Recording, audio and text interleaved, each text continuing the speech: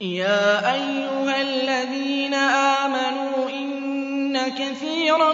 مِّنَ الْأَحْبَارِ وَالرُّهْبَانِ لَيَأْكُلُونَ أَمْوَالَ النَّاسِ بِالْبَاطِلِ وَيَصُدُّونَ عَن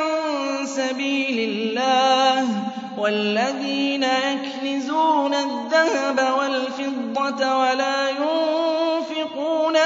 فِي سَبِيلِ اللَّهِ فَبَشِّرْهُم بِعَذَابٍ أَلِيمٍ